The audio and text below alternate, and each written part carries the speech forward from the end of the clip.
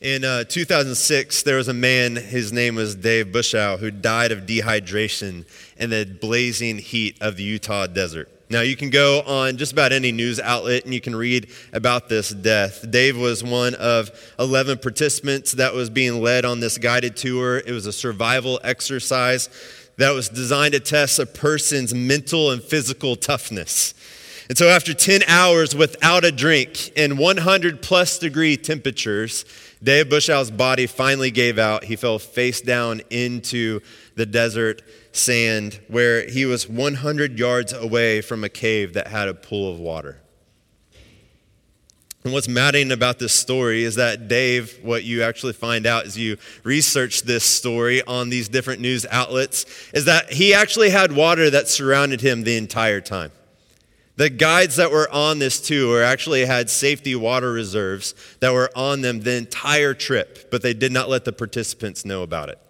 And so as the participants were on this self-guided tour, they did not know that those who were with them that were to be checking in on them had these water reserves because these guides wanted them to push their body to the utmost limits that they could. They wanted them to achieve their goals for this entire trip. And Dave Bushow, not knowing that they had these water reserves, did not request it and ended up losing his life. So what happened was an actual unfortunate death turned out to be the senseless tragedy. As Ray Gardner, he was the Garfield County Sheriff's deputy at this point in time. He's the one that actually hiked 6 miles to go retrieve Dave Bushow's body. He put it like this: "It was so needless. What a shame. It didn't have to happen. They had emergency water right there, and I would have given him a drink." As we're in this summer in the Psalm series, and we're looking at Psalm 63 this evening, it's written by King David while he is retreating out into the Judean desert. What we find is that he's actually fleeing from his own son, Absalom, who's seeking after his own life and after his rightful place as king amongst God's people. And David, being a cunning warrior himself, he flees from Jerusalem, knowing that this attack is coming in order that he can devise a strategy in order to stand up against his own son, Absalom. And as he's out in the Judean desert, he pens this psalm, Psalm 63. In the psalm, David refers to the physical tolls the desert has on a person's life, like thirst and physical exhaustion. However, David, when he's referencing this in Psalm 63, he's not doing it in reference to the things like physical water, but to God himself. He says, "I thirst for you. My body faints for you in a land that is dry and desolate and without water." So David is hitting a basic human desire that all of us possess here, and that's this desire to know and experience the living God. We all have this unquenchable desire inside of us to know this God who has so ornately created each and every single one of us. As Karl Barth puts it, he says, we all have this incurable God sickness. We all possess this desire if we want to admit it or not. If you look at any culture or people group throughout the course of human history, one thing that remains true about every single one of them is we've all built religious systems in order for us to know a power that's greater than ourselves. Even those who would claim to be atheists and agnostics have owned up to this thirst that we have for God. Julian Barnes, who was a known atheist who wrote a book on death, actually proclaims in this op-ed that he wrote for the New York Times, "I don't believe in God, but I miss him." And what's so amazing about Psalm 63 is that David writes that he's actually encountered, he's experienced, he has a relationship with the living God. Psalm 63:5 says, "You satisfy me as with rich food, and my mouth will praise you with joyful lips." And if we look really closely at Psalm 63, we see some practices or habits that David has in his life as he draws near in his relationship with God that I think he actually shows us a template, a picture of what it looks like for us to draw near to this God that we so thirst after.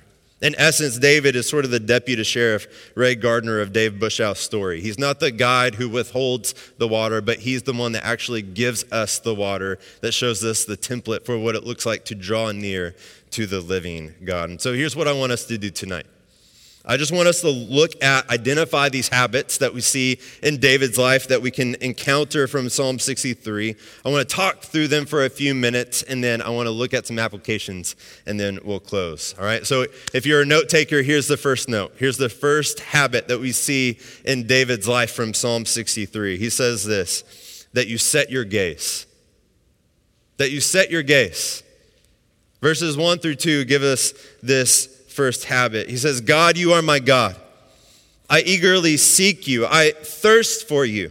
My body faints for you in a land that is dry, desolate, and without water. And here it is. So I gaze on you in the sanctuary to see your strength and your glory.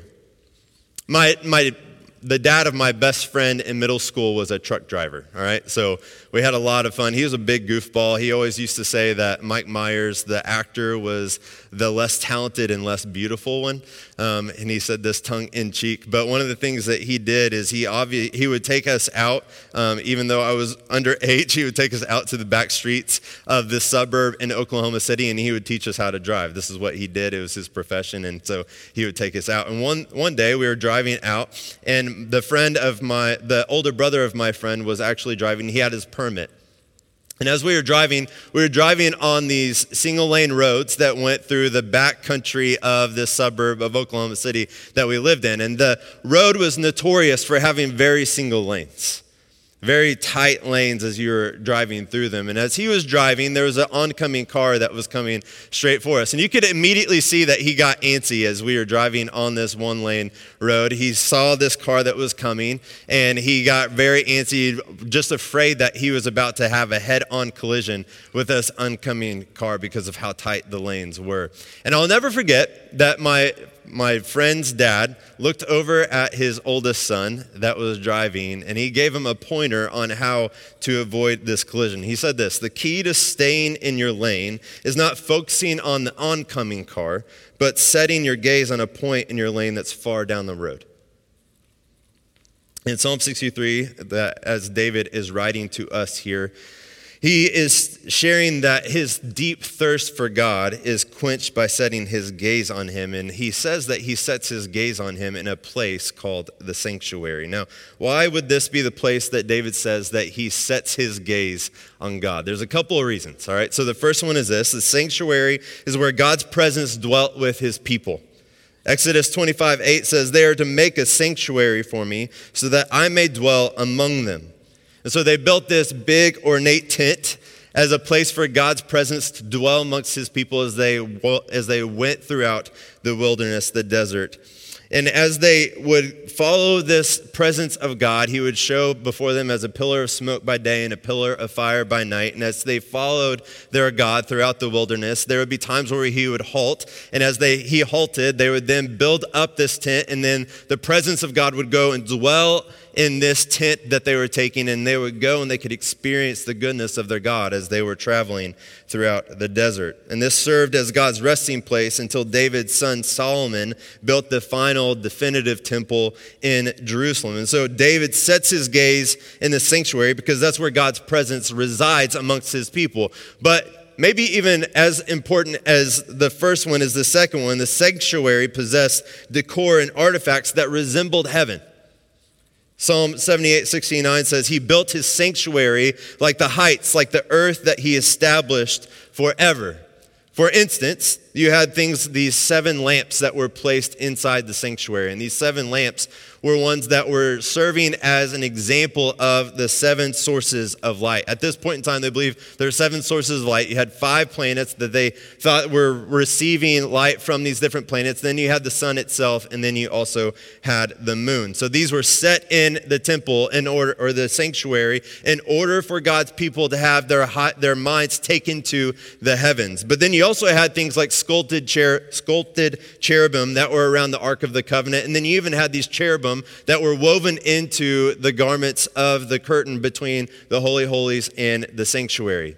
These were to symbolize the cherubim that were guarding God's throne in the heavens that we see at the end of Revelation chapter 4. Then you also see the ark that is the footstool of God's heavenly throne in Revelation in the sanctuary itself. And this too is in the Holy of Holies, and the space above it is left completely vacant in order for God's presence to dwell amongst his people. So by setting his gaze in the sanctuary, David fixed his eyes on a point far beyond the present, as the father of my best friend would say, look at a place that's far off and distant. This is exactly what David is doing in his own life. And it gave him proper perspective, the power of God, but yet the intimacy of God as well. Because he says, God, you are my God. You've met with me, you know me, you pursue me. You see, David's future informed his present, the here and now. Now, here's our problem, I think, all right? David, he went and he set his gaze in the sanctuary, the very place where God's presence dwelt, the very place that symbolized the heavens, the place where God would reign for all human history. But yet, we have this tendency where we glance at God rather than gazing at God in this life.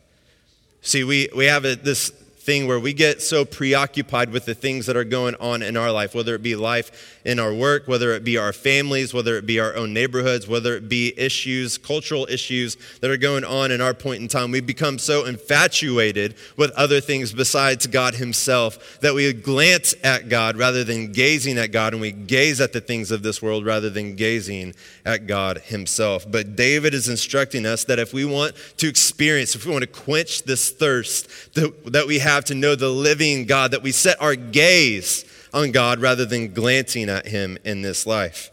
Colossians 3:1-2 is just another way of saying what David has already said. He says, so if you have been raised with Christ, seek the things above where Christ is seated at the right hand of God. Set your minds on things above and not on earthly things. So David is instructing us that if we want to encounter the living God, then we set our gaze on him and glance at what is happening around us. Now, here's the way that we do this best in this life in our present time. We do this by going to God's word. We do this by going and saturating ourselves in the living word that God has given us for this life. And we do this because when we go to the Bible, we encounter Christ himself. We get this perfect picture of who God is because of the way that Christ has lived in this world, and we get to see and encounter the beauty of who God is through this Christ. Hebrews 1:3 says, the Son is the radiance of God's glory and the exact expression of his nature, sustaining all things by his powerful word. So you see, in Christ, we see God's perfection because as Jesus came down and put on human flesh, he lived this life perfectly. In Christ, we see the extent of God's love because Christ came down and he suffered in our place. The point of Christ's life was to come and live and die in our place. And we see the beauty, the extent of who and what God has done for us. In Christ, we see the glory of God because we see the resurrection of Christ, which Christ says is the ultimate glorification of him himself. We see the beauty and the glory of who Christ is because he's resurrected from the grave. He has power over Satan, sin, and death. And in Christ, we see God's strength because God's commitment to us is through the deposit of the Holy Spirit, where he never leaves us, nor does he forsake us. If you want to encounter, if you want to quench this thirst that God has instilled in every single one of us, then we set our gaze on God. And the way that we set our gaze on God is that we go to the Bible. We devour it. We read it over and saturate our lives inside of it. We memorize it so that we can pick it up even when we don't have a physical copy of it in our own hands. We talk about it over our dinner tables, our coffee tables, over our front porches, our backyard decks. We do all of these things because we want to set our gaze on this God that our soul so thirsts to know and experience. So if David is this deputy sheriff who gives us the first sip, the first sip of encountering the living God is that we set our gaze on him. We go to the Bible where we can experience and encounter the living God. The second one is this. We see it in verses 3-5, that we give him our heart. That you give God your heart. We see this in verses 3-5 that says this, my lips will glorify you because your faithful love is better than life. So I will bless you as long as I live, and at your name I will lift up my hands. You satisfy me as with rich food, and my mouth will praise you with joyful lips. See, David's speaking of worship here. Now, if you were to think of worship back at this point in time, you would think of animal sacrifice. All right, so what they would do is they had these animal sacrifices that they would bring this, according to God's law, this animal, this bird, this lamb, whatever it might be, that they would bring to the very sanctuary that we just discussed, where they would then sacrifice this animal in place of a person, because the penalty of death, the penalty of sin is death, and so they needed something that could be laid down in their own place. Now, David's not speaking of this type of sacrifice here, though. Whenever he's speaking of worship, he's actually speaking of singing. Why would he speak of singing instead of sacrifice here, as he's talking about this idea of worship? Well, singing is actually a rendering of our heart. See, singing gives voice to our loves, our passions, and our desires. It pours out of us when we experience something so beautiful or marvelous or excellent in this life. And we don't just sing with our mouths whenever we worship, we sing with our whole bodies. We see this in David, where he says, at your name I will lift up my hands. Now, there's no better example of this than going to a concert, all right? Whenever you go to a concert, what do? You sing out with all the unction that you have in your lungs. These songs that you've grown to love from your favorite artists, you sing out with all that you have, but you also sing with your whole body. You see this with grown men whenever they go to like a Pearl Jam concert and Better Man comes up, or you even see it with these teenage girls when they go to a Bieber concert, right? Like they know the lyrics, they sing out with their whole body. It's not just words that are coming out of their lips, but it's actually a whole body expression that's taking place as they sing. And that's exactly what we get from David here whenever he says he comes and he lifts up his voice for God, where he blesses him. He's singing not just with his lips, but he's singing with his whole body. Because he says the love of God, the faithfulness of God is worth more than his own life. In essence, what David is saying to God here is, I give myself to you completely.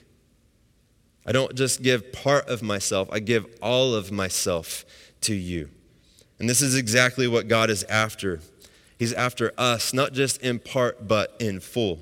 The Bible tells us that God is a jealous God, and he will not share devotion with any other.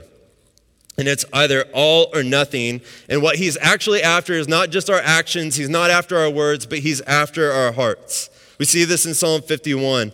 David says, you do not want a sacrifice, or I would give it. You are not pleased with a burnt offering. The sacrifice pleasing to God is a broken spirit, and you will not despise a broken and humbled heart, O God. Jeremiah 29 actually says this, you will seek me and you will find me when you search for me with all of your heart. Now, here's the real wrestle for us. If God's really pursuing our whole heart, the question I think that we all wrestle with is, can we trust him? Can we trust God with all of our heart? That's a big ask, that we would give God all of ourselves. And the question that we would have to ask before we do it is, can we trust him? I mean, if we go to our daily news, if we see anything, if we get anything out of it, it's this routine reminder that we live in a broken world with broken bodies. You see wars, you see terrorism, you see earthquakes, you see famine, you see sickness, racial injustice, murder, exploitation. All of these constant reminders on a daily routine that we live in this broken place. There's a pastor, as I was reading in prep for this Sunday, he shared this story about a woman in his church, and the pastor was confronted by this woman about his own sermon illustrations, where in these illustrations in which evil events turned out for good, she came and confronted him about it because of the experience of her own life. She had lost her own husband to an act of violence during a robbery. She even had kids that were dealing with severe mental and emotional problems. And what she articulated was that for every one story that there was this silver lining of hope, 100 other stories would be there to conflict it. That there were hundreds of stories that would combat just one story that would end out with a good silver lining. Now, some of us may be sitting here tonight and be thinking, yeah, that's me.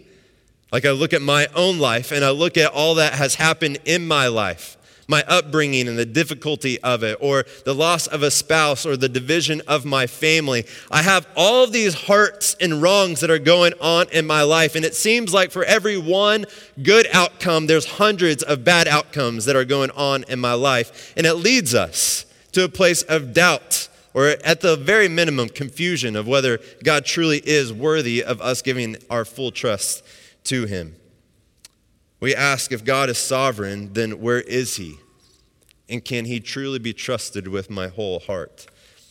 Well, here's what the Bible tells us, all right? If you look at Proverbs 3, it says, trust in the Lord with all your heart and do not rely on your own understanding. And here's why I think we can trust in God. Romans 5:6 says this, for while we were still helpless at the right time, Christ died for the ungodly. See, speaking of this passage, there was a philosopher, Peter Kreeft, who points out that God is not ambivalent about the brokenness in this life, but rather God came to earth to deliberately put himself into our suffering. See, God's not this transcendent God that's completely abstract. He's not completely void of the experience of what's going on in this world. God was fully aware of the damage and the brokenness that sin had caused in this world, and yet he decided to leave his rightful place and thrust himself right into the midst of it. So if we look at this, if we look at what God has done by sending Jesus, Jesus thrust himself right into the complete brokenness that you and I live in. He suffered poverty. He was born in a manger, and he didn't even have a pillow for his own head. He suffered bereavement, where he lost his own earthly father in this life, and even some of those who were closest to him, like his friend Lazarus. He suffered rejection at the point in time when he needed people the most. The disciples who he'd walked with for 3.5 years turned their back on him, and they reject him. He suffered pain where he's beaten and crucified and hung on a tree. He suffers loneliness where he cries out his last and final breath, my God, why have you forsaken me? And in the end, he suffers physical death where he suffocates to death, because crucifixion is one of the most gruesome deaths that you could possibly bear to experience. Now, we may not have the full answer for why this world suffers evil and pain, but we do know that the answer isn't because he lacks love for us or commitment to us. Because in Christ, we see that God took on our pain and misery so seriously that he came to take it on for us and dying in our place. Which should ultimately lead us to conclude with David that your faithful love is better than life. So look, you can trust God fully. You can trust him with your whole life. You can give him your heart. And David says if he's this guide and he's the one that's offering these sips of water in these dry and desolate lands, he's saying, not only do you set your gaze on him, but you give him all of your heart. For whenever you give him all of your heart, he will satisfy you as if you have just consumed rich food. And then the third one is this, that you commit to him your thoughts. You see this in verses 6-8. When I think of you as I lie on my bed, I meditate on you during the night watches because you are my helper. I will rejoice in the shadow of your wings. I follow close to you and your right hand holds on to me. So finally, David moves from sensation where he's setting his gaze, and then he's also setting his heart. He's singing with words off of his own lips, and he moves now to contemplation. And here David is thinking about God in the sleeping hours of the night. So if you're in the military, you have this rotation where you share these different points of the night where someone stays awake to stay alert, to watch to see if there's any threat of an enemy that is coming to attack the group that you are with. And as David is awake in the middle of the night, he's alone with his thoughts. And David recognizes this, and he seizes the moment to practice what we call meditation. Martin Lloyd-Jones has a quote where he says this: have you realized that most of your unhappiness in life is due to the fact that you are listening to yourself instead of talking to yourself? And as David is wrestling with his own thoughts, he's up in the middle of the night with his own thoughts. He realizes that he really has two options here. The first is that he can listen to himself, or the second, that he can talk to himself. See, David can listen to his fear as he's up and awake and he's alert for any threat that might be coming on his life or those that he's with. He can be consumed with fear or overcome with the idea that someone might just be coming over the lip of the horizon. As the sun's coming up, is that a person that I see that's coming for my own life? He can be consumed with fear, or he can talk to himself, remembering the instances that God has protected him throughout his own life. So not only does he talk to himself, not only does he combat fear, but it serves as a reminder that God is actually closer in reality than what perception may portray. See, God protected David as he fought bears and lions as a shepherd. God protected David in his battle against Goliath. God protected David when King Saul was in pursuit of his life. God protected David as he fought the Philistines short-handed, and he spurs David to trust God as his son Absalom is now in pursuit of his own life. David is wrestling with these thoughts of God's commitment to him and the way that he's pursued him and he's stayed by him, rather than listening to his own fears as he's alert for his own son that's coming to seek after his own life. He speaks to himself and he reminds himself of all the times that God has been faithful to him over and over and over in this life. And what is the result? He says, talking to himself spurs David to follow close to God. He says, I follow close to you and your right hand holds on to me. So here's the thing for us, all right? We need to talk to ourselves instead of listening to ourselves. Whenever we experience anxiety or we experience fear, when we feel that God has finally abandoned us because he's given up on us, we failed one too many times, we practice what David does, where we remember all the times that he's been faithful to us. We go through and we list out all the times that we can remember God's hand at work in our life so that we don't abandon him in fear that he's abandoned us. We talk to ourselves, and what we will find is that it spurs us on to follow closely to God as well. My wife and I try to think through this for our own boys. We try to give them ammunition as they're thinking through this own life. And so some of the things that we're trying to instill in them are these different words or these different phrases that they can use in different points of time. If someone is mean to them at school, or if at the playground someone doesn't want to play with them, or if a teacher comes down on them hardly and they feel like they can't do their schoolwork, we want to give them these little phrases. We want to give them thoughts that they can come back to, that they can hold on to, that instill truth in their own life. And one of the passages that I found so helpful is Galatians 2:20. And he says, I have been crucified with Christ, and I no longer live, but Christ lives in me. The life I now live in the body, I live by faith in the Son of God who loved me and gave himself for me. We try to give our sons these different phrases or these different verses that they can hold on to, that speak truth into the life whenever reality seems to be speaking a different tune. Galatians 2:20, I think, is so beautiful because it says, I live by faith.